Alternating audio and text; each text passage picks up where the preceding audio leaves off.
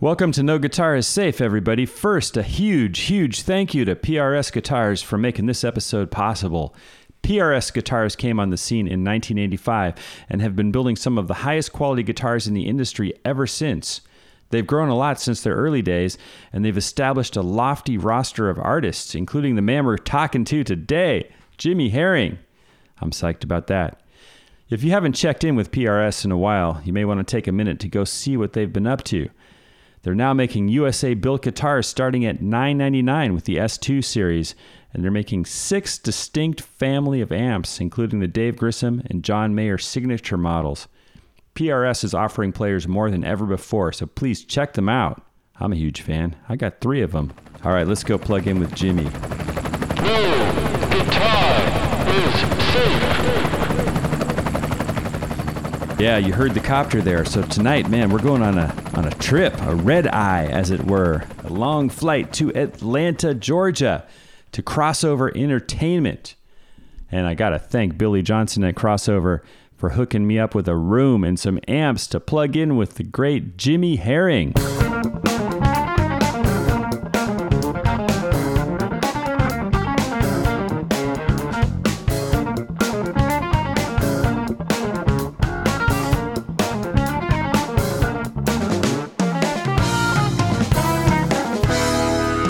Jimmy Herring is one of the most beloved guitarists in the improvisational, jam band, rock, whatever you want to call it, psychedelic rock scene. My gosh! His main gig these days is playing with Widespread Panic, who now holds the record for the most consecutive, or just the most period, sold-out shows at Red Rocks Amphitheater in Colorado, the ultimate jam band amphitheater. Hot damn. I think they got like 50 shows in a row or more completely sold out. It's just nuts. Jimmy, of course, has also worked with the Allman Brothers and Phil Lesh and also The Dead. And, of course, man, Jimmy just did the most beautiful stuff with Aquarium Rescue Unit featuring Colonel Bruce Hampton.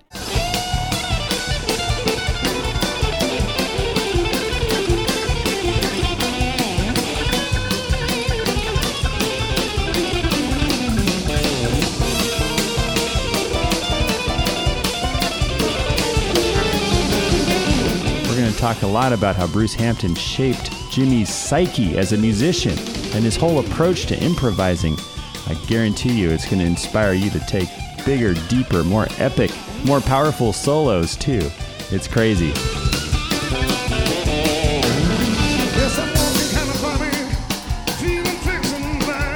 Jimmy's also on tour right now with his band, The Invisible Whip.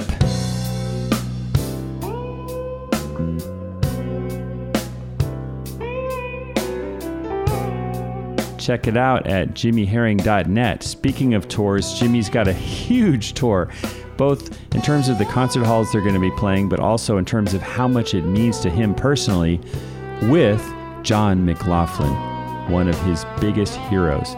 That's right, they're going to do 2 sets. I believe maybe Jimmy and the Invisible Whip will play the first set, then John McLaughlin will play a set, or maybe they're alternating, I don't know.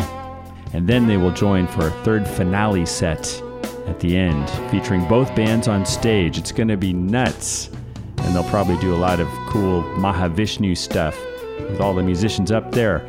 That tour crosses America, starting in Buffalo on November 1st and ends up, the first week of December, finally in Los Angeles. So you got to check that out.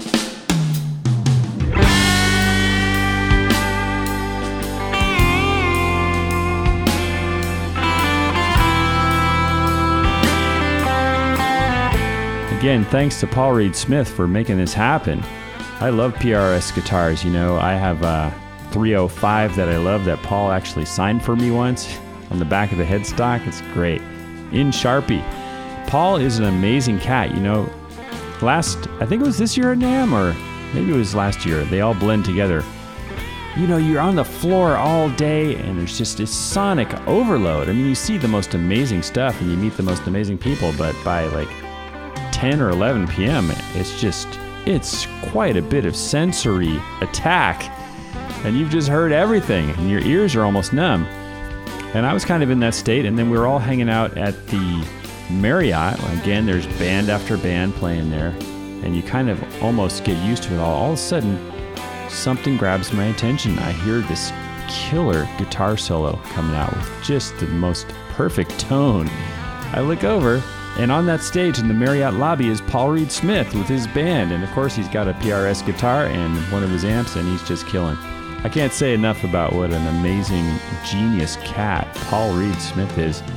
I also got to thank guitar player and Guitar World's Jeff Donenworth for hanging out during the interview, and also for driving me to the interview from the airport. I mean the heliport.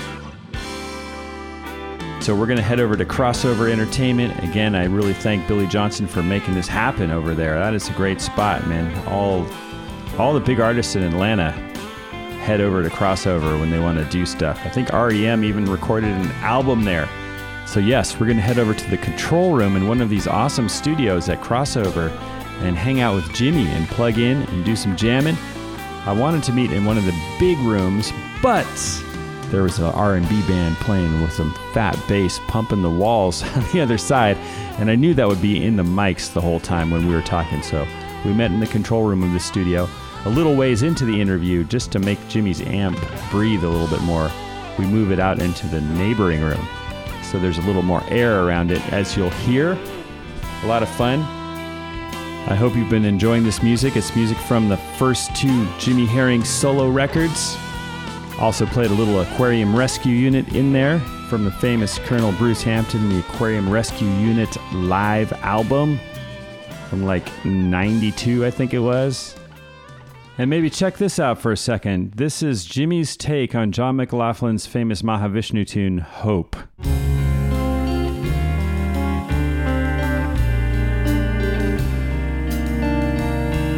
And I'm thrilled to announce that this interview is part of a bigger story, cover story.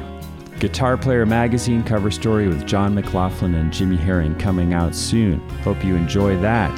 Two cool guitar players, two cool PRS guitars on the cover. Look for it.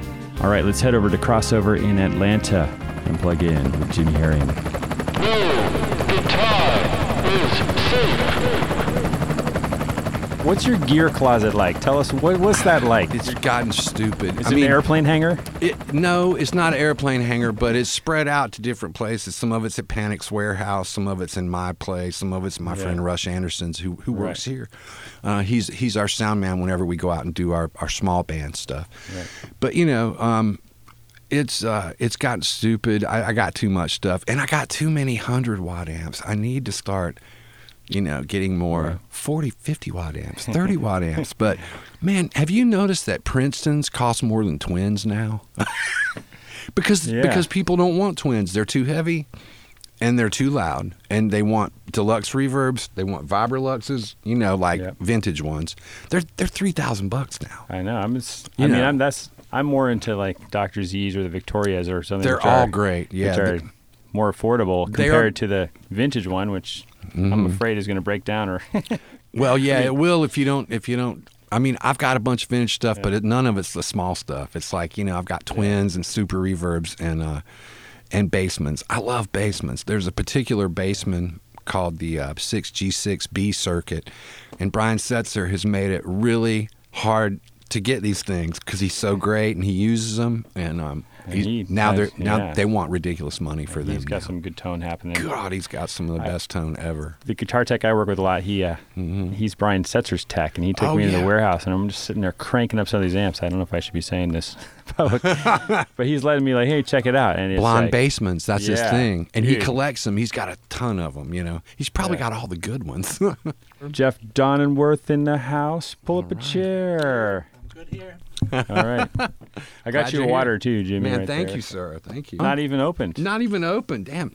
So it's not used. Yeah, it's not vintage. I know you like vintage stuff. But that bottle of water is brand spanking new. Thank you, man. Now, you're saying sometimes you bring a bunch of gear down here. What do you do? You come here in this giant room by yourself? Yes, because that way you can really hear. I mean, you can't really hear until you hear it with drums and bass and whatever else you're going to play with. But, that's the thing I love about the old stuff is that it always sounds like what it is. Have you ever played an amp in a music store and been like, oh, my God, I got to have this thing? this thing it's everything. It's the best sound I've ever heard. And then you get it on stage, and the bass and the drums come in, and all of a sudden your amp disappears. Oh yeah. I went through that phase for years, searching. And finally, it was like, man, you get the right super reverb, but now, I mean, people are so scared to get these old amps because they're afraid they're not going to be dependable. Well, they won't be unless you got to replace the electrolytics in the amp. If they're original, they're past due. So the filter caps and all the electrolytics need to be replaced, and and speakers matter so much. For me, it's all about the amp and the speakers, and then and the tubes. The tubes matter. Like, once I heard the difference, I couldn't go back. Yes, they're too expensive, but instead of buying a pedal, I'll buy tubes. Old ones. From a real reliable tube vendor. I'll take the advice of some of these guys, and you make an investment. Sometimes these tubes they're little preamp tubes. They should have been $12 or whatever, but unfortunately, they're like $80 or maybe $100. And if you want Bugle Boys from Holland, you're going to pay $130 or something. If you want old RCAs, you're going to pay $100 or more. But once you put it in there, it's probably good for the rest of your life, And you get to match everything. Yeah, I fought that for years. I didn't think about it. I didn't, To me, that's where I start. Instead of buying a pedal, I'll buy that, Speakers and tubes and... Yeah, well, you seem like you're a vintage amp guy. I but you am. have new guitars. Yeah. Mm-hmm. I like new amps, What are you playing too, here though. today? This is a PRS NF3. It's... I love that thing. I love these things, man. They are... what's different about them? They have a quarter of an inch longer scale than a normal PRS. And you have a PRS with Fender scale length, right? 25 and a half. Another quarter, And this is 25 and a quarter. Right. So it's a quarter of an inch shorter than a Fender. And Paul just can't make up his mind. I've been begging him for years to do this. For 25 and a quarter? Well, no, but just to make a longer scale length. And then he made the 305, which is a very, very nice instrument. And then, have you seen the 513? Well, yeah, totally. Yeah, that one's great. It's also got the 25 and a quarter scale. Oh, cool. And I didn't know why I loved that guitar so much until I found out, it's got a little bit longer scale. It's nice because it's right in between Fender and PRS's normal scale. And if you use a floating tremolo at all, that Fender scale can really wreak havoc on your old tendons. Oh yeah. I mean, if you want it to float and you want to be able to have it be expressive, you know how it is. Every time you bend a note, the bar moves, and the other strings go. Yeah, south. And I can't let go of that. The way that I used to bend notes before I started using the twang bar, and so without knowing it, I really did a number on myself with the Fenders. Yeah. But maybe it's because you've been playing all night long. It could be that, for hours. Shovik at Abstract Logic says sometimes you go in here all night. Yeah. Yeah, but I mean, it's just I never play if I don't feel like it. I just play if I feel like it. That's fantastic. But if you love it, it's not hard to do. It is, but I am getting. I'm 55. Man, I've been playing a long time, and I'm getting tendinitis. You hurt something to your left wrist there? Yeah, I'm sure I did, but it's not going to stop me. But I probably should take some type of, should probably go see somebody about it. Get rolfed. Haven't done. I got an elbow brace. Sometimes that helps. I'm not wearing it now, but when you play, you wear it. Yeah, sometimes. Oh, cool. I mean, not because I'm really in pain. I'll find out. You know how when you're playing, you don't think about these things. But then after the gig, maybe, then you're like, ow, I probably shouldn't have done that. Some people talk about rolfing a lot, where they have someone do that rolf technique. They dig into your muscles up in your forearm, and it seems to help. Yeah, big time. I'm sure it does. And then you can say, man, I got rolfed. Whatever that means. So you're saying you like some new amps, too? Yeah, Germinos, Fuchs amps. Oh, yeah. Yeah, both of those are great. Fuchs is probably the best channel switching amp I've ever plugged into, and then the Germino is pretty much a dead ringer for a late '60s Marshall Plexi. I've got a 50 watt, and I've also got a 100 watt. The 100 watt is just a beast. Did I see a Fuchs on your Red Rock shows, or maybe? I mean, recently? Yeah. Or what did you? So recently, I used Germino, I think. Yeah, I think you did but yeah, I've used the Fuchs for years. Yeah. So what would Yeah. be your setup if you were going to go do Red Rocks tomorrow? What would you bring? And I like the kind of amps, you know, I love the channel switching amps, the flexibility they afford, which the Fuchs would get the call like that if I was going to use that. yeah, And then there's the, you know, the kind of amps where you just crank them. This is what I love this. You know, you crank an old Marshall, you crank it on 8. Yeah, Yeah. it's loud, but your volume on your instrument or your volume pedal is not on the floor all the time. You Yeah. know, the beauty of that is, you know, you can roll off and you get this sublime clean tone. But when you give the volume back, it you know, it gets more saturated, and then you can have an overdrive pedal too, and then you can have with your volume volume control in different places. Then you get another whole varying degree of tones from that sound. You know, with the pedal Right. on, messing with the knobs, Yep. and then with the pedal off, messing with the knobs. And so it's a flexible thing. It's so simple though, and this is what I've discovered here at Crossover, you know, with the boatloads of stuff that I'll bring down here during the off time.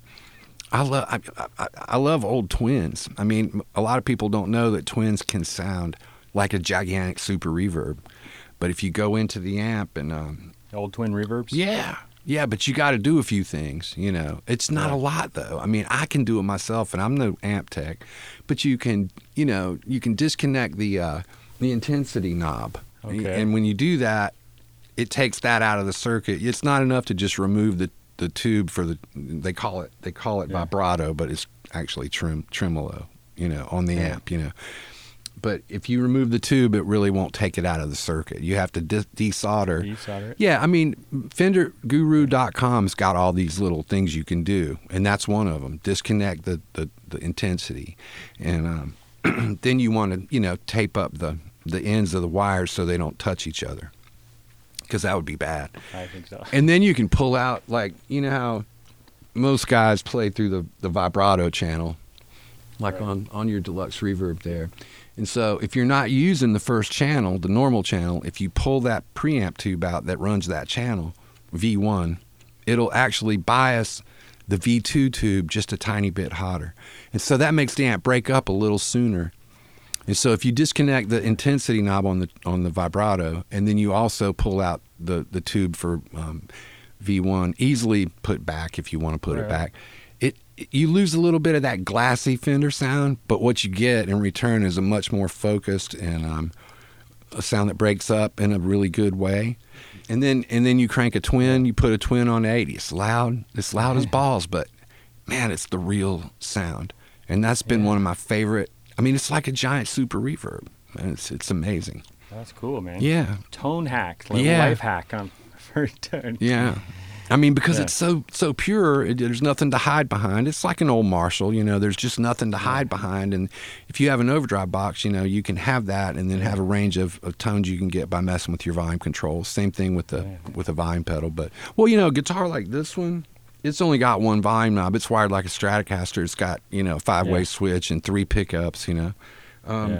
I don't really need a volume pedal with this guitar because it's only got one knob, but the humbucker guitars I use, I always have 2 volumes and 1 tone, and then I need a volume pedal because I can't control the whole guitar. I like it on both pickups with the neck rolled off just a little bit. It's just like a bridge pickup sound, but a little bit sweeter, and it's pretty noticeable.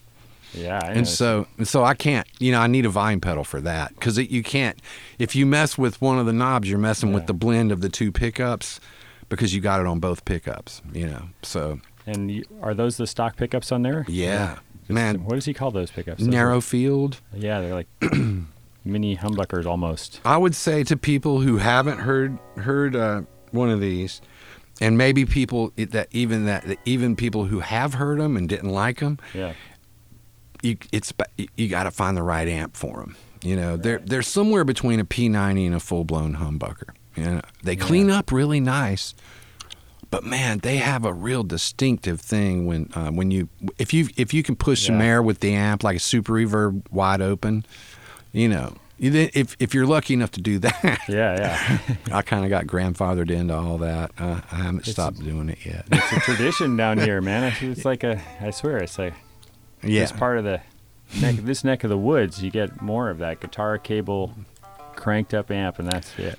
Well, I mean, I wish I could say that I don't have anything, but I do like to have. I mean, with these old single channel amps, or not single channel, but with these old amps that don't have channel switching, the old Fender amps, I need an overdrive box. I mean, I don't have it on all the time, but I just need to have it just for whenever you do want to push it to that place. And what kind of box are you using these days? Same one. I've tried a bunch of different stuff. I recently tried. I'm still using the Hughes and Kettner Tube Factor. We've A/B'd it with just about everything that all the ones that people talk about, and I just can't. I guess it, familiarity. I'm used to it, and I've been using it for years. It just seems to work so good with a Fender amp. Now people go, yeah, but the red channel. I never use the red channel. I mean, I tape. Yeah. I put a bottle cap over that switch. Yeah. Do you know this pedal at all? It's got a green channel, and then when you hit the red button, it just adds some clipping diodes on top of the green channel. You know what I mean? So it just adds more to it. But you don't need that if you crank the amp. See, and that's what I do. And that's why I love this pedal so much, because I never use the green channel. I don't even crank the gain. The gain's about halfway, maybe a little bit past halfway. And my volume is almost never all the way up when the overdrive box is on. It just has this, it sounds like the amp. And that's why I like it. But I just recently got one, the new Riverside by Strymon. I just got that. So I'm messing with it, That's cool. I'm messing with it. But my thing is to crank the amp and get pretty good overdrive just from the amp, and then you use a little bit to push it a little further. Power tube. I mean, there was a lot of people, doing things with these Pro Juniors. I heard Jeff Beck is using them. Damn. Pro Junior, He's got one in an ISO cabinet, mic'd. His tech told me that was the only thing on stage that was mic'd. Yes, he had a couple Marshalls up there, but they weren't mic'd. The thing mic'd was the Pro Junior, and I'm talking about the best guitar tone I've ever heard. Just devastating. He had 10,000 people in the palm of his hand. He makes it sing without singing. Yeah, and he makes the guitar sing. It's inspiring. Well, you want to let me hear those pickups. Let's see. These are you've got a deluxe reissue, and I've got a Vibrolux reissue.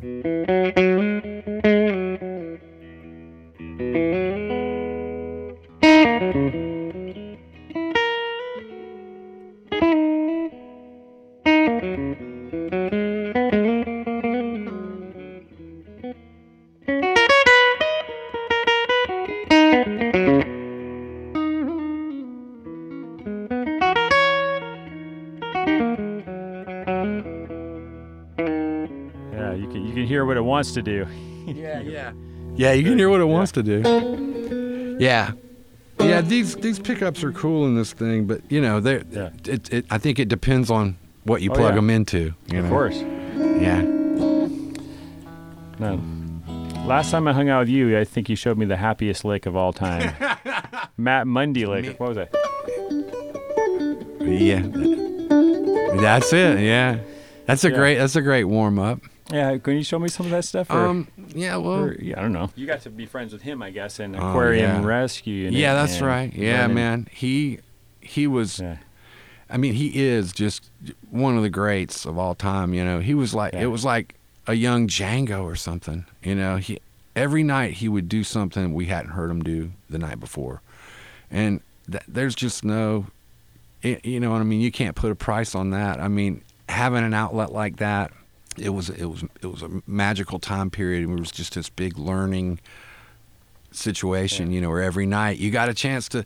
I mean, they didn't want to hear what you played last night. I mean, you better not play what you played last night with that band, because they would be like, "I heard that last night," Interesting. And so, which forced you into a situation of, okay, well, I can't do what I did last night. Maybe I can do what I did last night, like a half step up or something.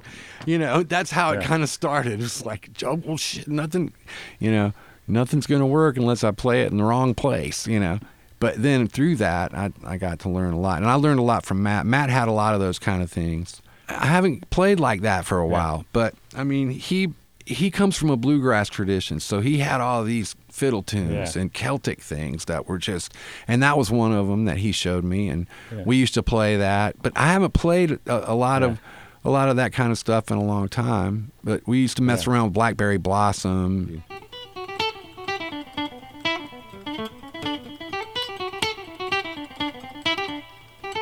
Yeah. Yeah, I'm not warmed up yet. Let's do something slow first. Yeah, totally. I don't know, like if I were just going to sit here and warm up, it would probably be, just playing these. I like to take like it's a melodic tool, but like in like a D minor chord, you just play the scale but leave the sixth out, just. And it makes you think because, you can't just, it's not symmetrical. You can't, it's not 3 notes on every string. It's not 2 notes on every string. So, it's good. And to play that through the different keys or just play the same one all over the neck, the same scale, Or get up here.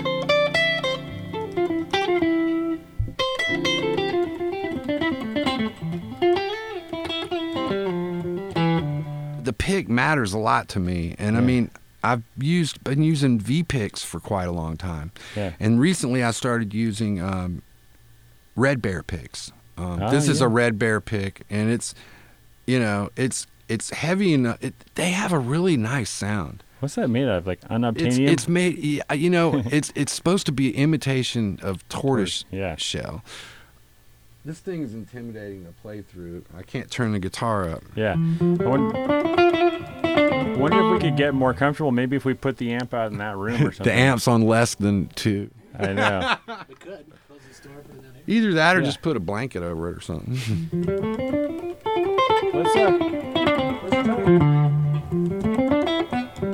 Yeah, if I hear too much of myself, my picking hand automatically goes, You know that feeling, It's all about getting the sound, like. And being able to put just a little bit of air between you and the sound helps, Thanks, man. Oh, yeah. This might help some. Okay. Is that all right? That's great. I turned up a little bit.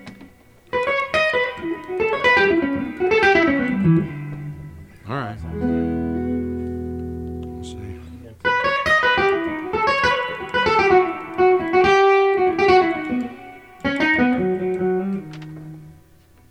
Sounds good for me. It's okay. You liking it? Yeah, it's fine. I'm hearing it. It's fine. Okay. Yeah, as long as it's not too loud. I think we're groovy. We're okay out here. You would never know that somebody that plays too loud all the time would be so sensitive to how loud it is. It's all I'm about with you. context, Man, sometimes when I'm at sound check, it's like I'm the first one ready, and like it's so loud before the drums and bass. Well, they kick always in. go, let me hear some guitar, and there's nobody else playing. And, they, that's intimidating because they look at you like, really? You're gonna play that loud? Are you joking? And then this has been happening to me for 25 years. And I'm like, they're not even playing yet. And the guy's just shaking his head. And then, of course, after the show, he comes up and goes, you were so right. I had to push you really hard to get you in the PA. Once the drums and the bass started playing, I'm like, well, yeah. Right. It's all context, because guys who could go play gigs with deluxe reverbs, I really envy them. But they're not hitting with hard-hitting drummers. A hard-hitting drummer can eclipse a deluxe reverb, just eclipse it. Yeah. It just depends on who you're playing with and how intense it'll get. There's nothing worse than not having the reserve power. Like you're in the middle of your statement, the band is really keying in on you and they're playing with you, and then you get to a certain level and you got nothing left, but they got a lot left if they hit the drums harder. You see? Yeah. So that's why I need all this headroom from things like super reverbs and twins, because I think personally that you can create more drama when you have a bigger dynamic range. So your loud is pretty freaking loud, but then your soft can be really soft, and you know, Yeah. and it's such a long way from the loud to the soft. It's more dramatic, you know. Whereas if totally. your amp only has 12 watts, you know, you can max out. When you max out at a certain place, it's all about who you're playing with and the music you're playing and the venue you're playing in. And I know that, but, you know, that's the way I think about it. When I first saw you, you know, I walked into the House of Blues. We were on the same bill. Right. You were JGB. Exactly. House We of had a Blues, blast. L.A. Yeah. This is 1998 or something. Was it? Wow. Yeah, you were just a long time taking ago. it to the stratosphere. You had like a Man. PRS hollow body, and Yeah. you're doing that volume pedal Yeah. thing, and also switching between the two, At that a time, Fender yeah. amp and a Marshall. Yeah, yeah. I think I had a 50-watt Marshall and a Showman for the clean, and I would just switch between the two of them with that Ernie Ball pan pedal. And you got the insane sustain too, like feedback notes forever with that hollow body. Yeah, absolutely. That and you'd stand in the right place with that thing, and it would, you know, when I got it, it had underwound pickups in it, and it just didn't, you know, it wouldn't do what I needed it to do. So I asked them if they could just put normal solid body pickups in the guitar, and they did, and that transformed it, you know. Wow, secret Yeah, tip I there. still have it. It's a beautiful instrument. I haven't played it in a while, but it's Yeah. you know how you go through different things. Sure. Yeah, it's a great instrument. Now, what was the first lick you ever played? Do you remember? Let's go. What, No, Well, first of all, you grew up. You said. I mean, I guess your father was a judge. Yeah. What's it like having your father as a? He was being a judge. He was in I felt so bad for him, especially when I think back on it. He had 3 boys. You know, we all loved rock and roll. I was the youngest, so Yeah. when I was a kid, you know, my dad was a judge.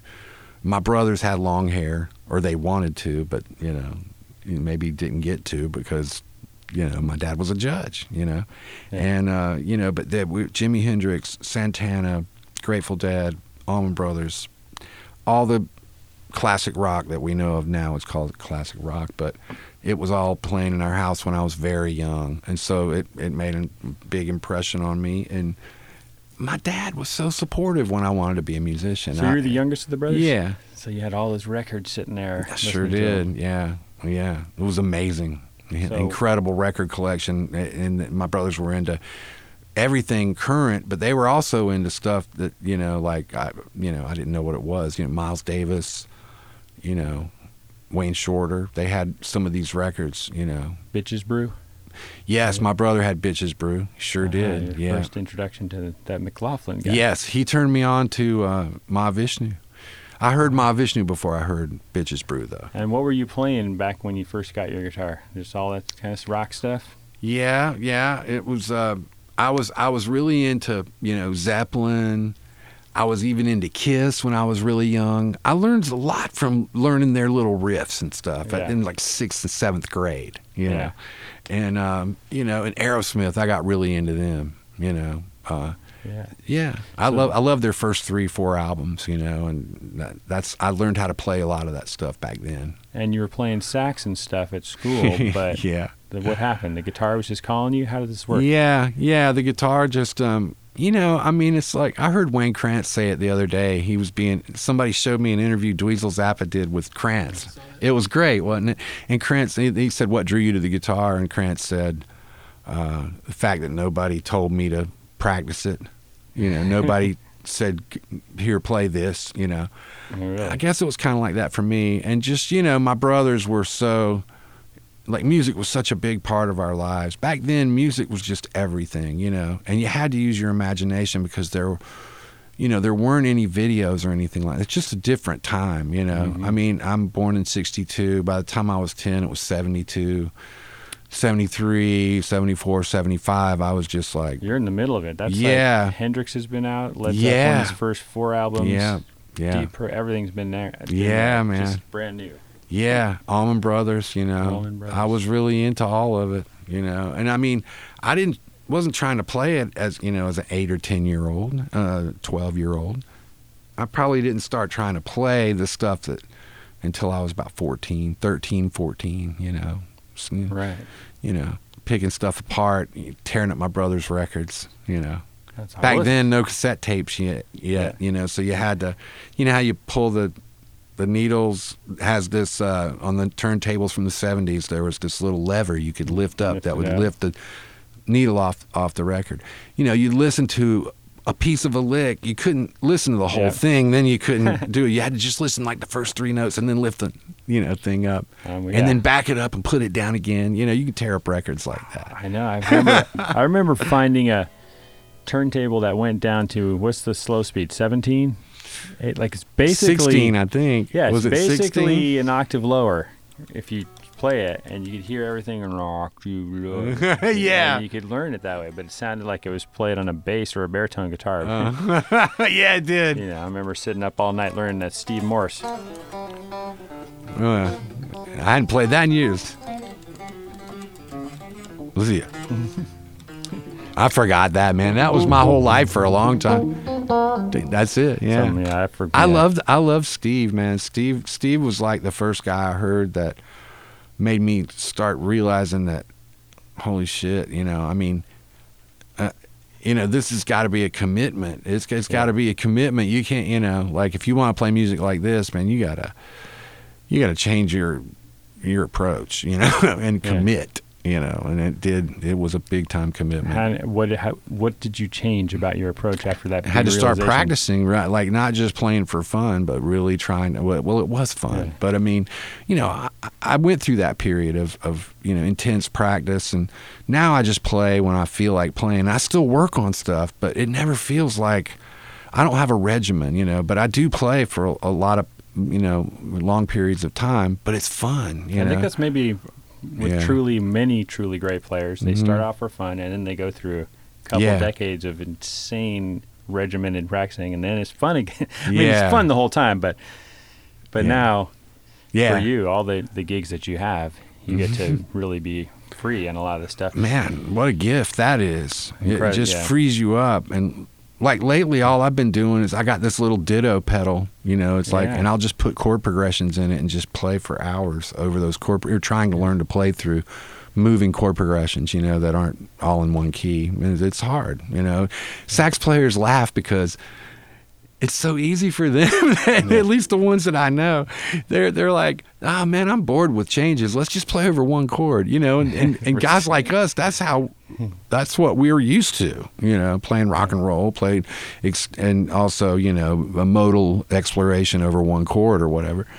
But that's the part that comes easy. But it's funny how with other people, it doesn't come easy. And like they might be able to play changes like you could never do, but when you put one chord in front of them, they run out of ideas quickly. For me, it's the opposite. So I have to. I can't really do either, but that's just me. I beg to differ. I know better than that. Dude, I got to hear you. Just let's loosen up a little bit. Yeah. Well, I have to play. What should I play for you? I don't know. Let's see. Let's just pick up a progression. Let's just take these 2 chords and play around with it a little bit, like E major 7 to D flat 7. That's beautiful. I just got to get warmed up. Okay.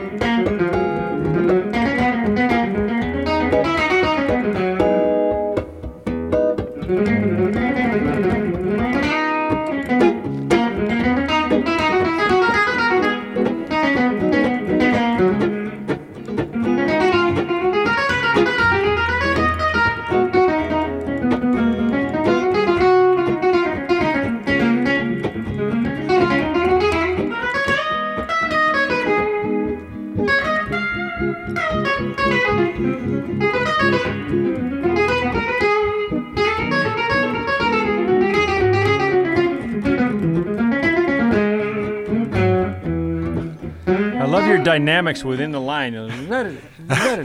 Yeah, I guess I do, but I don't really think about. I just Yeah. kind of, start playing, and I'm definitely not loose yet. But yeah, that playing stuff like that'll help me get loose. That's what gives you it a- sound great on that, man. Thanks. Well, I really like, like just picking two chords that aren't Yeah. from the same key necessarily, and you just have to kind of try to weave in and out of it. Sometimes Yeah. 2, sometimes 4 chords. sure.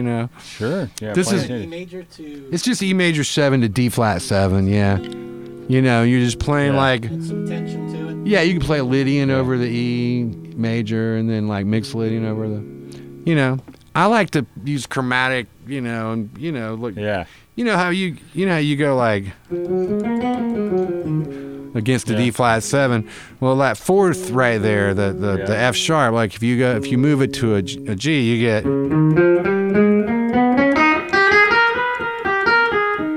But instead of just playing, that melodic minor scale like overtly, Right. weaving in and out of it, like you go.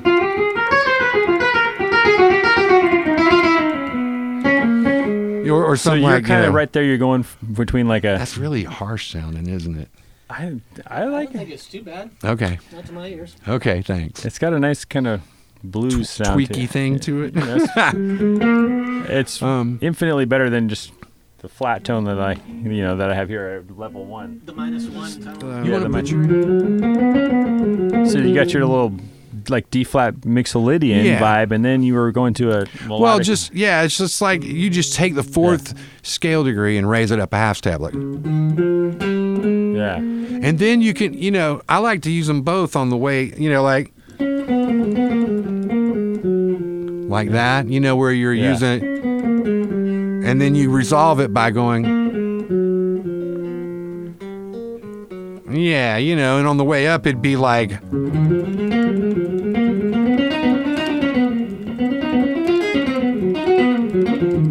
The idea is just Yeah. using these chromatic ways of connecting, like.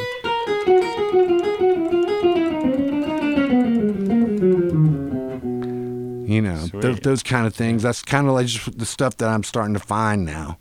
I guess I've been sounds- doing stuff like that for years, I guess, but I'm starting to find it in different places now. Like I would go like.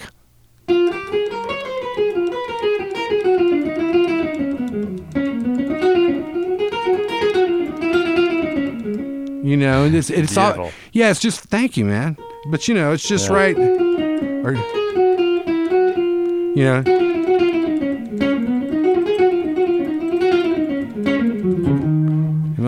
it's all nothing- right around, weaving in and out of the shape, that we all use, yeah. Nothing's like super outside, but Right. yet though you throw so much of it in one phrase that it sounds really beautiful. But you still Thanks, still man. hear all the bluesiness to it. Thanks. Horn players are probably, if they heard us talking about, they'd be going, "Oh my God!" They'd be laughing at us because this is so natural to them, Oh yeah. But for us guitar players, I love horn players, and I find tremendous inspiration in listening to them and trying to just kind of cop some of the lines they might play. Well, it's a real thrill if there's someone who understands electric guitars and tone and loud amps that can also channel a horn player through that. That's a really rare thing, and it's like a real thrill to behold. Man, thank you, man. I'm searching. I'm still going to keep searching for that. But I mean, it's funny. You know who Bill Evans is, the great horn player that played with a lot of great people. I've got too many to name. He and I have talked about the just about the playing changes, playing over one chord. Like, he is so done with changes. I mean, he can do it like better than anyone, but it's like easy for him. It's like boring to him in a way. And I don't want to put words in his mouth. I can't wait till it's boring for me.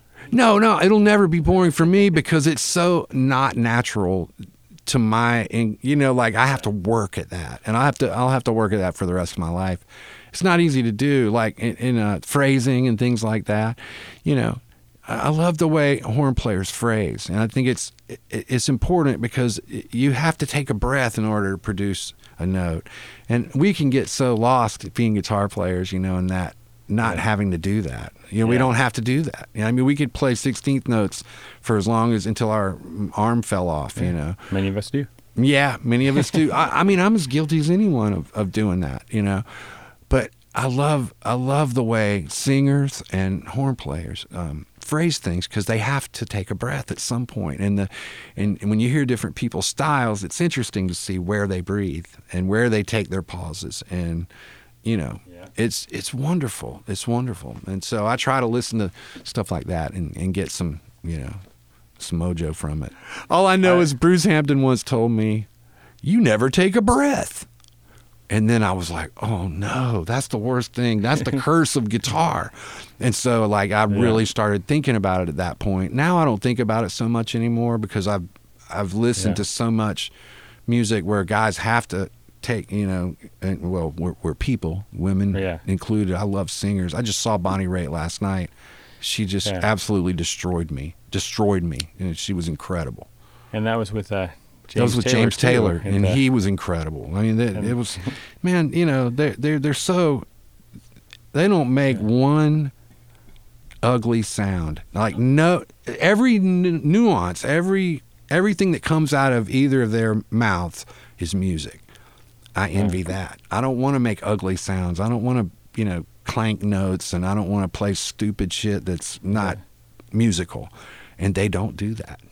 Everything's musical that they sing and play. You know, I love that. They've been doing it that way for decades. Yeah, definitely. And your friend from the Ringers was there, right? Mike Landau, man, he is an absolute master. You know, I mean, the way he plays that gig, and Steve Gadd playing drums, the way those guys. I mean, we all know that these guys are virtuosos. You know, when you hear them play this music, the seasoning and the maturity and how they approach playing this music is so inspiring, you know, because, you know, they could go out there and play 1,000 notes, but they don't do that because that music doesn't call for that. You know, they play, everything they play is like a lesson in restraint and taste, you know, so it's very inspiring. I mean, I was so inspired last night. I went back home and played for another 2 hours after the show, just like, you know, it's that's awesome. So you went downstairs and played or something? Yeah. What did you play? I didn't even plug in. I just played. Yeah.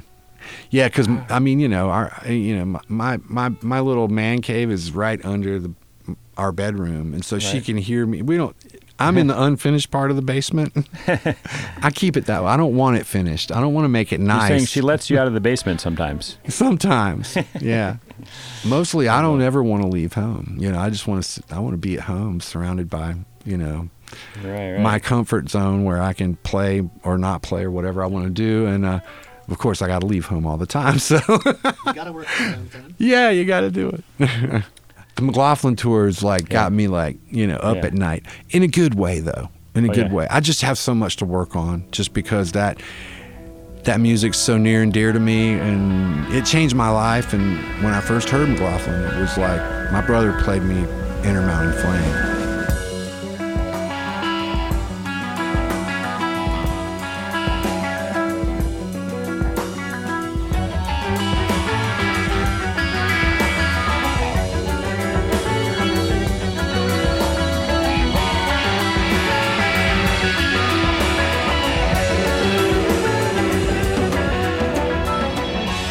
And of course, then I had to go back and find out everything he had done before that. So I went in the McLaughlin rabbit hole for many years. And a lot of it was just listening to it because I was so young. And there's no way I had no idea that anyone could have that kind of discipline.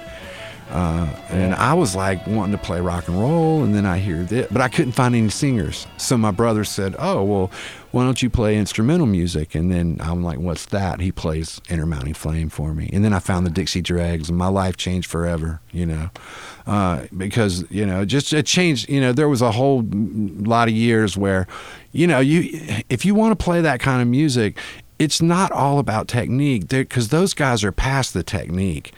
But you got to develop the technique to be able to play that music. And but, you know, once you get to their level, they've transcended it, you know. So I had to, you know, spend the time trying to get enough chops just to be able to play the melodies, you know. But, you know, then I got, you know, into different other things after that. And so now, like I said, I haven't been practicing in that way. for quite a long time, and so Yeah. it's going to be. Now I have a So little. you guys bit. have a set worked out for your collaborative set?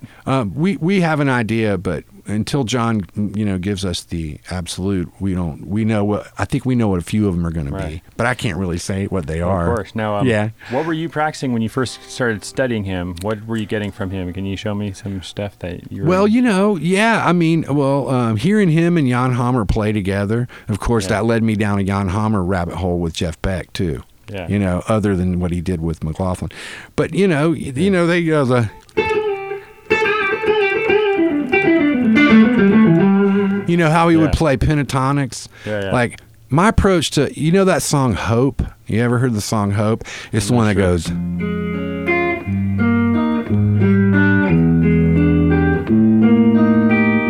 Wow.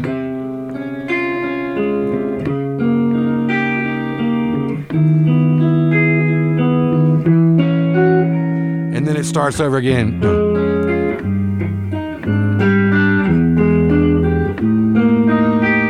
Okay, now this is Yeah. a song that I've always loved. It's like a mantra. It doesn't have a B section. Right. John didn't take a solo on it. Nobody did. It was a statement, a beautiful statement. The that into violin your played the ditto. melody. John played the melody with him sometimes, and then the bass line was doubled with a big guitar sound.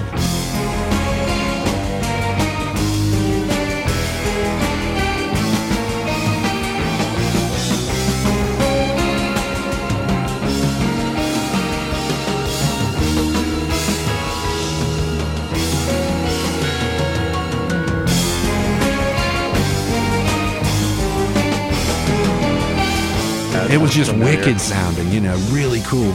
But I always thought, God, I want to learn what that is. And so I learned I took the melody, which is, let's see.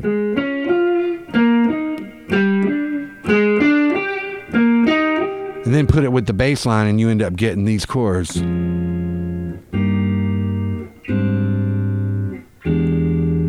And then, right? Yeah, you have a photographic memory, my friend. Well, I had to work at that. I didn't. Still. I've been working on this tune recently, All right. but and then it's got the part, dun, dun, dun. And then the same thing, up a little bit higher, Anyway, I wanted to learn how to play through that. So it was like, and he didn't take a solo on it. So I thought, I want to record this. So I ended up recording it. But it's hard to play through. Put that but into your it's, ditto and play over that? Huh? Put it into your ditto looper? Yeah, definitely. But you get those two chords Yeah. right there. Can you play those for a second? Yeah, the thumb over the... Yeah, it's just a D flat over an F. Right. Okay. So you're basically out of this key right here, like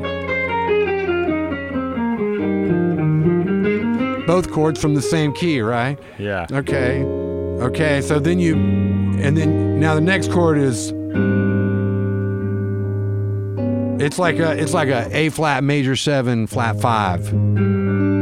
Yeah. And then on this one you can play a pentatonic down a half step. Yeah, totally. And that's why I bring this up, is because Yeah. that's one of the first things I learned from John, is the way he would use pentatonics over other chords. And so Right. when this chord comes, he's playing the Yeah. G pentatonic, and then the next chord is E7 sharp 9. Like a Henry. And see, on that chord, you can also play that same G, which would be up a minor third from the root of the chord. You hear Sco using that a lot, right? Yeah.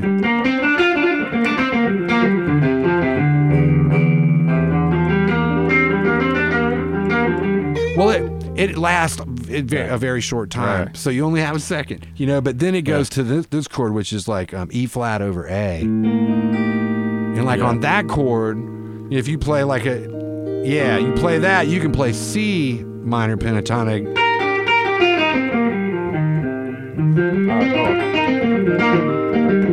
So when you get between these two chords, right, on the G pentatonic, and then you go to C pentatonic,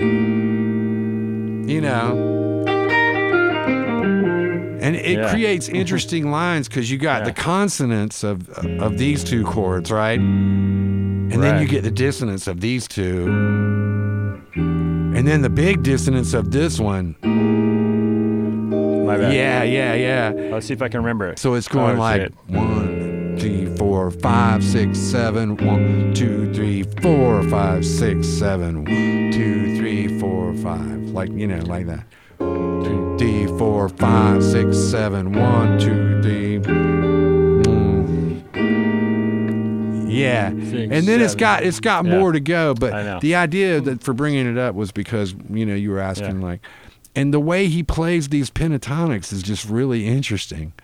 And, a lot of what I learned from him, I have to be in a zone to access it. I have to be really loose, and my picking hand has to be, I have to not be in front of I have to get out of my own way, or I can't play like that. You know what I mean?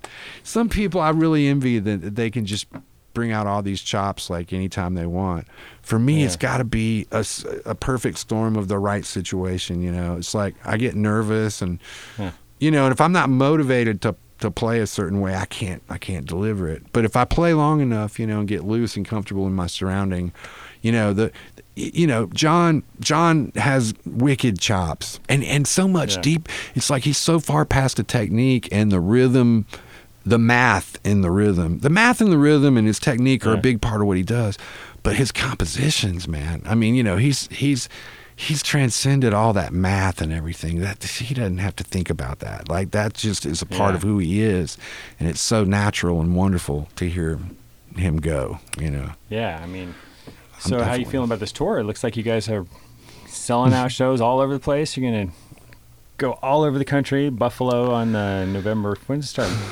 I think 1st. It starts right after Halloween. Yeah, November 1st. You're in Buffalo. You end up in L.A. and even playing down on the beach in Mexico for a free concert. A lot of shows. Yeah, I'm looking forward to it, obviously, but I'll be so relieved once we get going doing it instead of this anticipation of it is nerve-wracking. But but it's in a good way. Oh, of course. And man, the first song I predict you'll be feeling good. Well, thanks. It might take a little while, but I can't wait. I'm really excited about it. Yeah. All right. What about is that Matt Mundy on Fixin' to Die on the live version, the first solo? Yes. That is just that's astounding, isn't it? Sick. I can't tell Jesus I'm taking on my dying bed.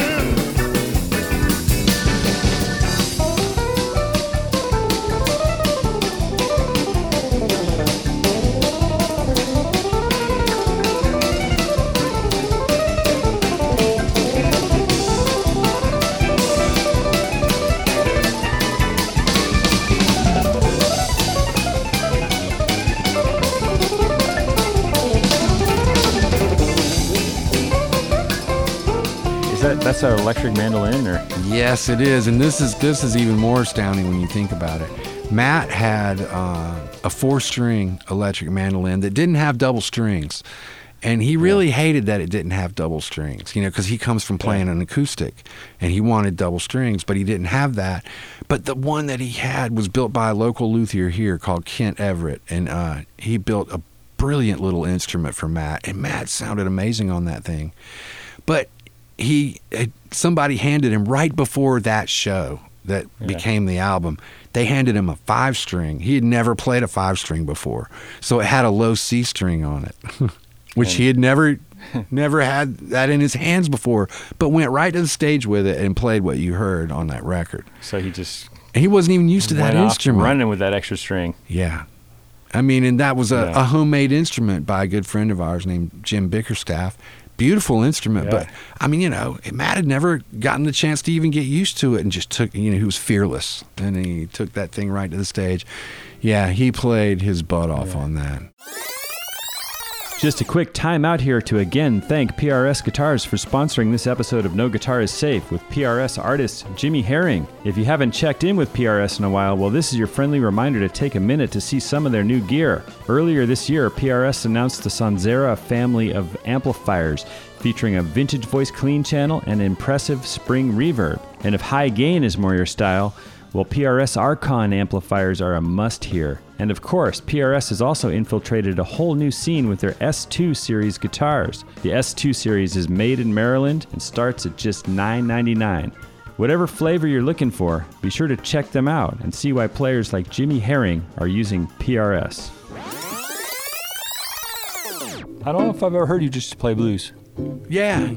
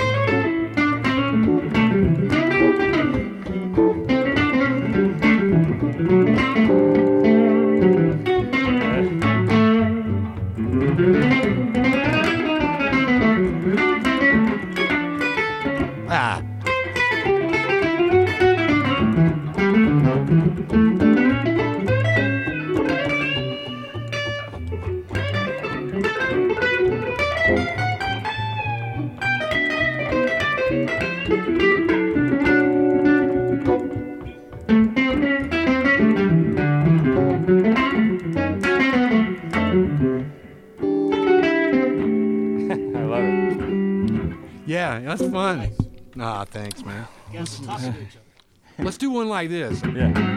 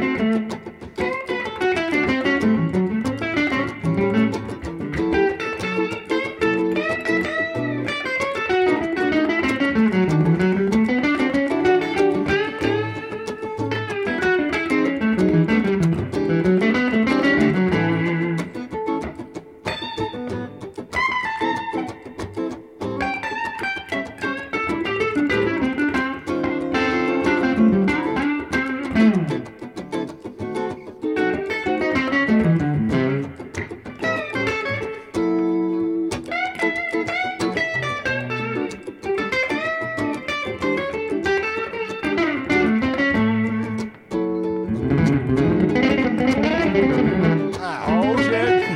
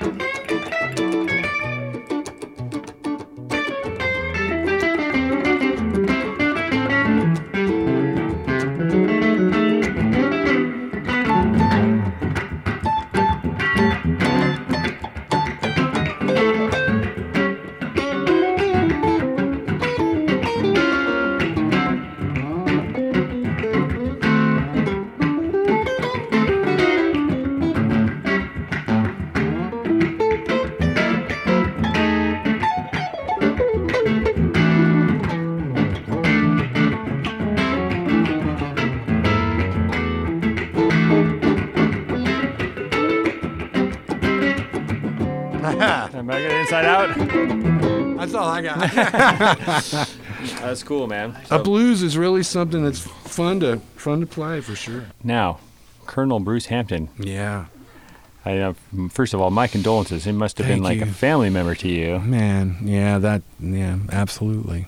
And, it's normally a video of somebody passing away on stage would be pretty hard to watch. But me, I never knew. But there's actually something really beautiful about it. He's surrounded by his friends. It's like his 70th birthday, I guess. Yeah, the And, day after. Yeah, Day after. Mm-hmm. And people don't even know really what's going on because I guess he would do goofy stuff on stage. Yeah, he was known to do quite a lot of things that were out of the ordinary. Any favorite stories or memories of him, or just too More many? than or- I can count. Like- Every day was a new lesson with Bruce. Bruce never taught us, like how to play or what to play. He put us he gave us an outlet to where you could be free to search, to try things that you normally would get fired for, I mean, he might fire people for being too loud, but he's not going to fire them because they're trying to search for new music, and trying to get out of their own way. That's mainly what I learned about from him was, it's hard to say that, but because I learned so much from him. He was like a father figure and also a best friend and also a musical mentor. He was all these things rolled into one, and he was my muse, He was the thing that kept us from being just another fusion band, for lack of a better word. He tried to teach us how to get out of our own way, which is the hardest thing to do, Like right now, I can never get out of my own way. What does that mean, get out of your own way? You know what I mean? The idea is you do all the thinking and the practicing, not while you're on stage. And, on the stage, the idea, this is Bruce's, and others' philosophy. You don't want to do it. You don't want to be the one that does it. You want to be out of the way of it, and so it can come through you. And then, have you ever had those magic nights where maybe a year later, maybe 2 or 10 years later, you hear a tape and you go, who is that playing? That's the kind of night I'm talking about. Because you don't recognize yourself. You're like, that's not me. I didn't do that. I didn't learn that. I didn't preconceive that. See, that's the shit, right? It's like beyond improvisation. It's like to pouring me, through you. And that doesn't happen all the time, for me. But I'm just saying that's the goal, and that's what we learn or at least that's one of the things I learned from Bruce, is it's just a headspace that it helps to be playing with them every night. And then, and you're on tour, and we were touring a lot when I worked with him. I mean, we did a couple of 200 show years. Wow. And it was like, man, every night you were in an outlet where, you might find new things, and way more so than you would sitting there with a metronome in the practice room. Not to say that that's not important too, it is, but I'm just saying, it was all about that. The live album was truly live. In fact, we were opening for Widespread Panic for 3 nights at the Georgia Theater, and the record plant truck was out in front of the venue because Widespread Panic was doing a video of that show. Capricorn Records, was paying for it. That was the one with Billy Bob Thornton. Yes, he was the director. Yes, and we had told Capricorn that we thought we were a live band, and that if we were going to make a record, we were on Capricorn too, and that we should probably record the show live. And they said, after hearing studio stuff we had done, they were like, yeah, we agree with you. You're a live band. Because, double-edged compliment. See, man. Well, no. We told them from the beginning, we're a live band. The studio's not our thing. But they wanted to record us in the studio, so we did like 4 songs or something. Right. And, man, the studio is such a different animal altogether. I mean, the way we needed to if we were going to record live in the studio, we need to be set up like we play live, but we didn't do that. He was in that room, I was in this room, my amp was in the janitor's closet. You can't make music that way. I can't. Yeah, it's not going to be the same, at least. No, I can't. I can't use headphones. I hate headphones. It sounds like that, I just can't do it. No in-ears on stage for you. No, I mean, there might be a way, like someday, where I never say never, but no, man, I am kind of like stuck in the past for sure when it comes to that. And most people couldn't get away with playing those volumes. But man, if you're playing rock and roll and a super reverb's too loud, I don't know what to say. I heard from somebody that Jeff Beck never has his guitar wide open. Ever. Right. And I don't think Derek does either. And these two guys have some of the best tone I think I've ever heard. I heard Jeff Beck is loud on stage, like with all the monitors, and I heard that from, people that work with Jennifer Batten publicly will say that. It was just... Well, yeah, he wants to feel it. Yeah, wherever you're on stage, you're going to be hearing that guitar. Yeah. That's because he walks all over the stage, and he wants to be able to hear it all over the stage. When I saw him the last time, he had... I'm guessing, but because I know he doesn't use reverb. He's not using reverb. He's using like a Pro Junior and no reverb pedals of any kind. But his sound guy dials in the reverb for him. But dude, it must be on the stage somehow, like side fills. I mean, it sounded like you were in a sea of just beauty. Like you were in a cocoon of warmth when he was playing. And I mean, I could hear the reverb. And I was on the side of the stage, not out front. You know what I'm saying? Right. So however he's doing it, I want that. Yeah. I want that because it sounded like $1 million. And that was on stage right. I could hear it beautifully. It sounded amazing. Yeah, I love that live at Ronnie Scott's Angel Footsteps or something. It's devastating. I don't head to Nashville before Atlanta. We gotta play Jeff an outro jam here. Okay. Why don't we just... This is one of Bruce's favorite grooves.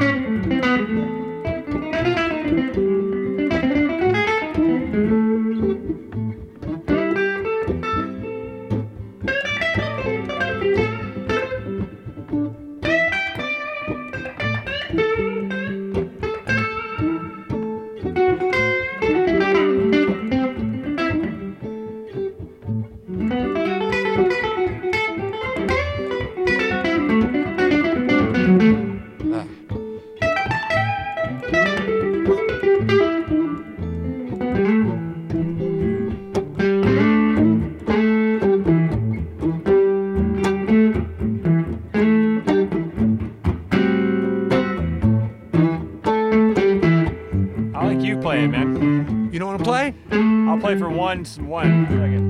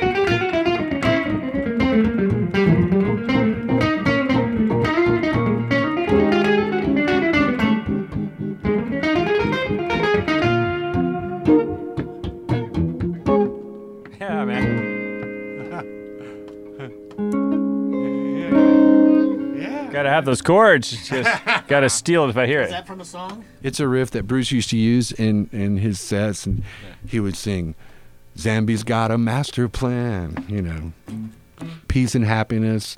It comes from, I think it might be from Roland Kirk, the original, different lyrics. Although I'm not positive where it actually came from. So you got the new band, Invisible Whip. So you're going to go out and bust this out and then do the record after you get the live cohesion together? I guess I or really maybe? don't know yet Who how knows? that's gonna happen. Yeah. We have some new music, you know, and we have a lot of the music from the first two records that we did. There's going to be some stuff off there, you know, Love like that New stuff. Moon will be in there.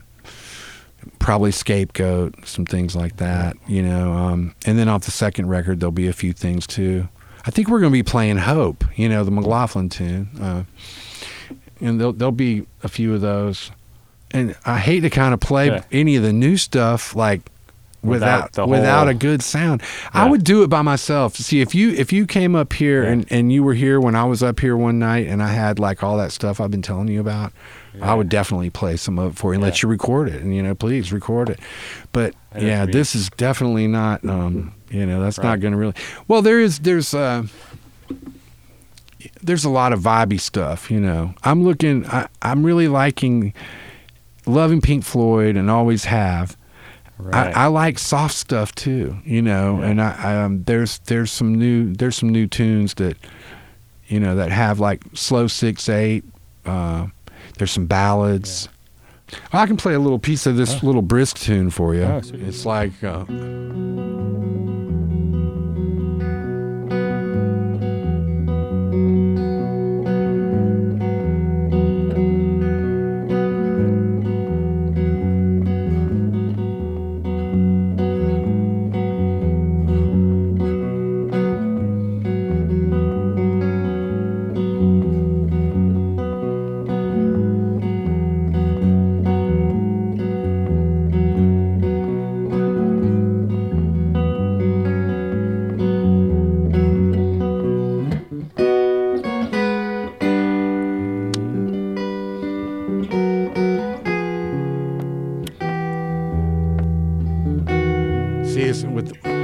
Without the drums, you can't really tell what's going on, but it's still beautiful. I can feel it. Yeah, the idea with that tune is it's got this kind of brisk kind of pace, but then the chorus goes into halftime. Yeah.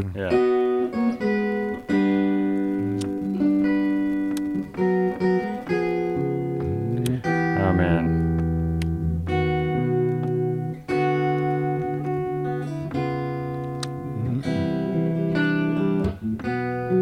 Back to double time here, and I love it already, man. Oh, thanks, man.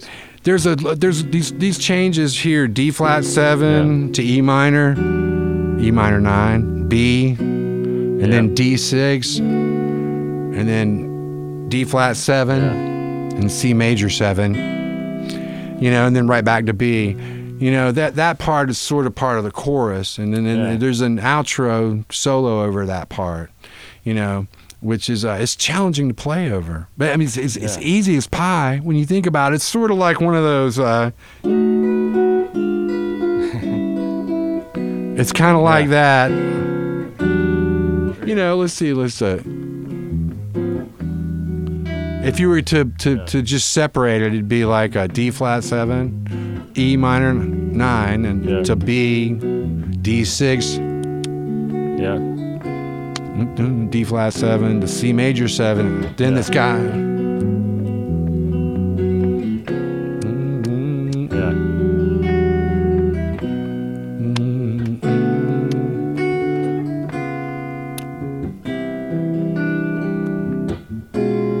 And then that'll be the way it ends, But that'll probably loop, for a while. Man. But it's a challenge to play over it. You can probably hear there's a melody like.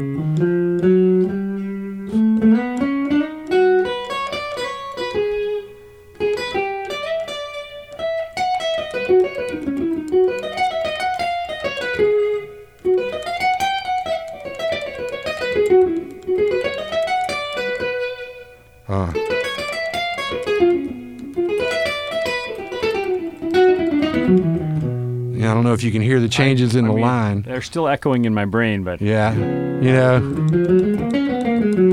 then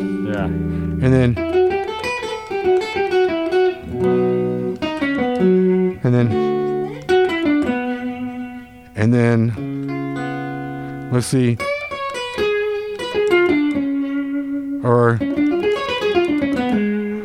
and then you'll hear, and then right back to you. that's beautiful. So you get these lines, and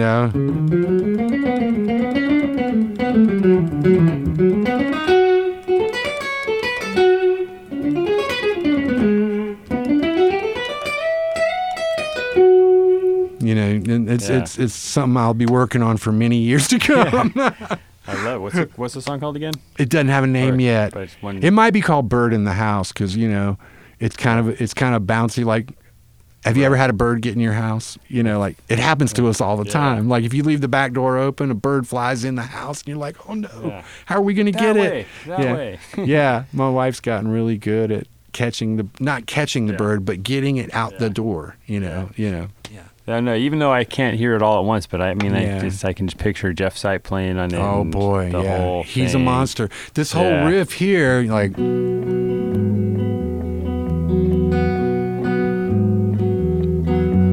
that's in 7, 4, 5, 6, 7, 1, and Jeff is a master at that side stick.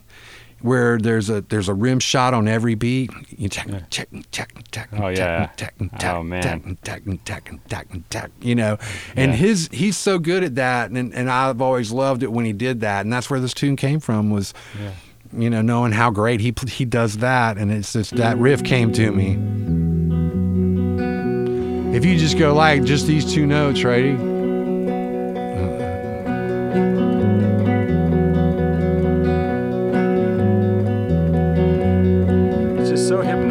Yeah, that's okay.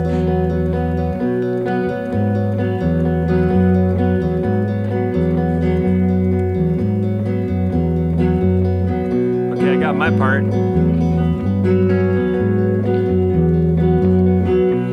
Yeah. So if you were going 2, 3, 4, E minor, B, D6. D flat, 7, and then just B, 2, 3. Okay, go ahead to D flat.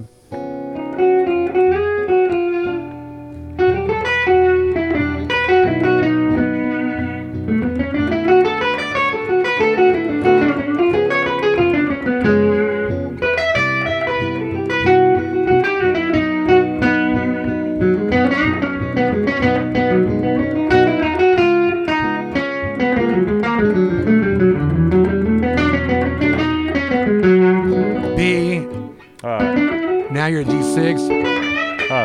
D6, yeah.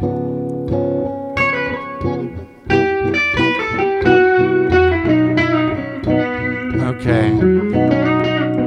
One more time, check this out.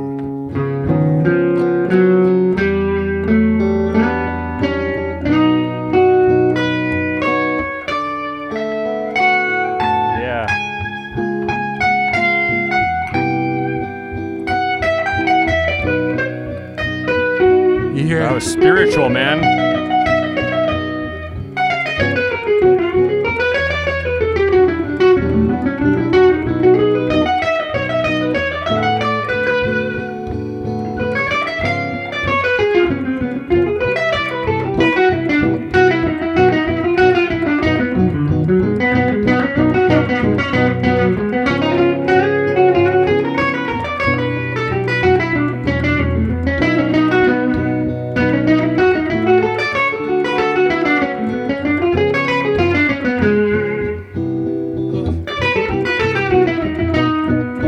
That's the idea, you know. Like, you can just feel it. It's one of those progressions is so epic. It just you start building and churning and just. Thanks, man. This is brand new. Hadn't even been recorded yet. And then there's another tune that's like a slow 6/8. It's real simple, but it's just got a mood to it. You know, it's like 1, 2, 3, 1, 2, 3.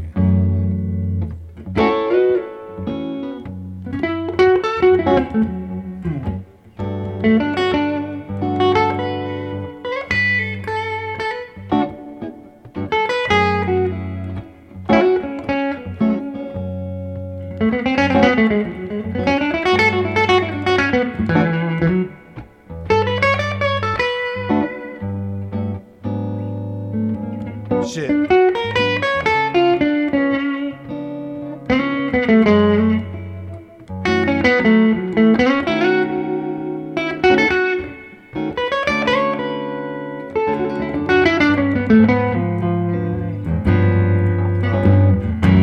My bad. Now let's go to the chorus.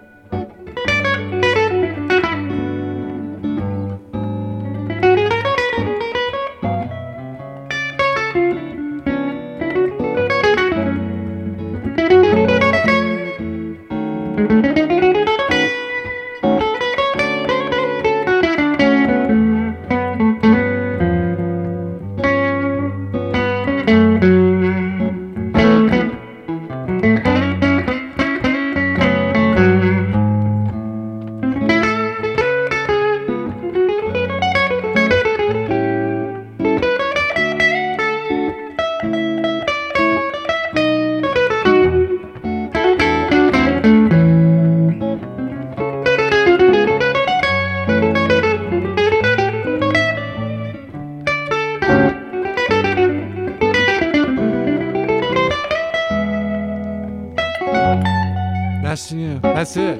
Yeah, that's it. It's beautiful. Thanks. You're just gonna be able to take that to the moon and back. Yeah.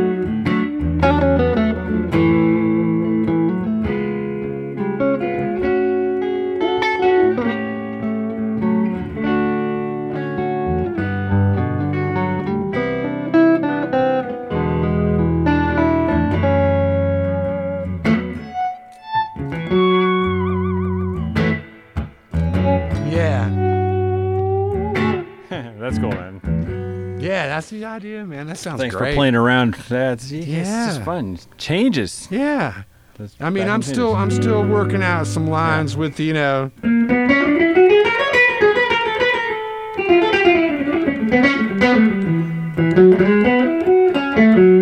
And then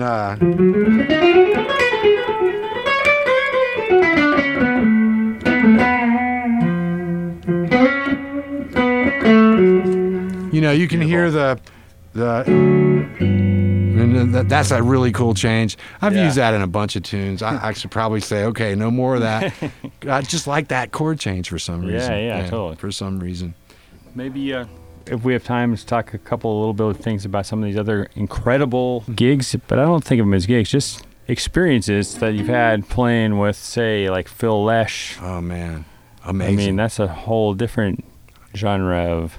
It is. It was out of my wheelhouse in a big way. You know, when I first started playing with him, it was like almost like starting over again, but in a really, really healthy way.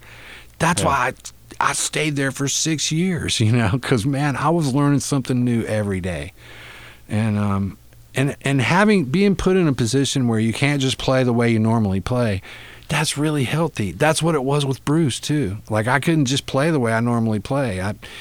It had to, you know, you had to adapt, and that's really good for musicians. I'm so glad to have had that That's opportunity. part of getting out of your own way. Yeah, I think so. Yeah. How did Phil get you out of your comfort? What was new Phil's about that? philosophy was similar to Bruce's in a lot of ways.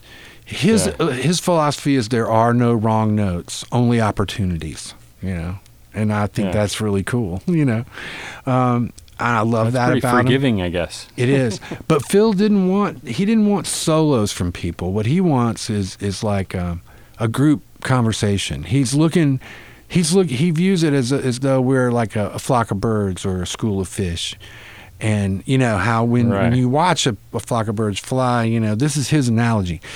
Excuse me.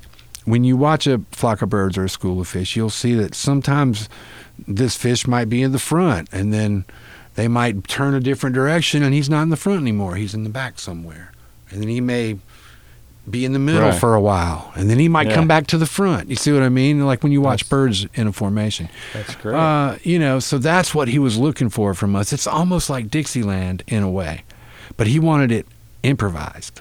You know what I mean? Like not pre-thought out, not talked about, you know, and that's difficult. So how does a band, like you're talking about basically, well, earlier you were talking about an instrument musician getting out of his or her own way. How does now you're talking about a whole band kind of getting out of their own way, right? To create those conversations. That's right. Yeah, yeah. And that's what Bruce was actually talking about anyway back in those days. Was not just one of us. He meant all of us, you know. But yeah, I would say that's what Phil was looking for. You know, he didn't want to hear individuals. He wanted to hear, you know, the big picture, which to me is what it should be about, you know. I think that's what it should be about. You've had all these high-profile gigs. I mean, now you play with the band that sells out Red Rocks more often than any other. That's pretty awesome too. Playing in Panic. I mean, it's those guys are, and I've known them for so long. I've known them since '89, and we've been good friends. You know, like they used to have ARU open for them, and I mean they helped us so much. Like Bruce always said, I wouldn't even be working if it weren't for those guys. You know, because and you know we have the deepest gratitude for them and the way they are as people, and they really helped us a tremendous amount. They'd see me sleeping in a van in 1991. They'd go walking by on the way to the hotel or whatever and see me in the van and be like, "What are you doing in there?" And I'd be like, "Oh, nothing, man. I'm just you know, resting my eyes." They're like, "You're sleeping in the van, aren't you?" You know, and they wouldn't let me do that. We couldn't afford hotels, you know, at that time. So they were like, "No, man." And they'd get a roll away, or the guys in Fish did that for us too. Oh, that's great, man. I mean, they were just the greatest guys in the world. Guys in Blues Traveler. Those Dave Matthews, like, you know, we would be on the road opening for them, and they treated us so good. You know, they just treated us so good and made us feel like, you know, equals. Yeah, you guys were so loved. Anyone who ever mentions Aquarium Rescue and ARU, it's just like it's so they crazy. love you guys. Well, man, Bruce, he was the secret ingredient. Obviously, I mean, he wasn't secret, but he was the special sauce, you know, to that thing, to that picture, you know. He brought things out of us as musicians that would never have come out had it not been for him. Tell me about the Allman Brothers gig. I don't even know what to say. It was like, it was unbelievable because, you know, I grew up in North Carolina, and the Allman Brothers were they're royalty, man. You know, they were the face of everything I loved about music as a kid. And the first stuff that I heard that made me want to pick up a guitar and, you know, ride a motorcycle and grow a beard. I've seen the beard and the guitar. Do you have a motorcycle too? Yes. It was all Allman Brothers, you know. To get a chance to play with them, it's like a dream come true. But I also knew that after doing it for about 6 months, 6 or 7 months, I was playing with two of my best friends, Derek and O'Teal. But I felt like, man, Dickie should be here, you know. So it was weird for me. I was standing in Dickie's spot, and I view Dickie as royalty, and, you know, whatever the reasons they had, you know, whatever that is, it's none of my business. Yeah. I just viewed it like, I'm going to stand here just for a minute until Dickie comes back. And that's what I thought should happen. And so after doing it about 7 months, I was like, you guys, I am such a fan of your music, and I know that it's better for the band for me to step down. And so I did. And they were very cool about it. That's amazing. They were awesome. Did Dickie come right back? Or? No, but Warren did. And he had been with them for many years before. You know, he had been with them when before Derek got in the band, and so it all happened exactly as it was supposed to. And I've stayed really great friends with their camp, and they've been so great to me and invited me to play. Every time I see them, they're like, "Come play, you know, come sit in." And so I'm very grateful to them, and I loved playing with them. But I also know that I may have gone into some inappropriate areas musically, because that's kind of where my vocabulary goes, you know. I might play some things that are like. Derek Trucks had a great story on I think it's the Mark Maron podcast about Greg Allman saying, "You guys took it out just too far tonight," and then it was like he went back in the bus and came back out or something, and was it was almost like he had a conversation with his lost brother. Yeah, and he came back within 5 or 10 minutes after. He didn't berate us or anything, but where we went it was a certain piece of music where it was real open, and I think we took it a little too far in a direction that, you know, it just, I don't know, it might have seemed silly or something, because, you know, we're all Z-men. We all played with Bruce, O'Teal, Derek, me.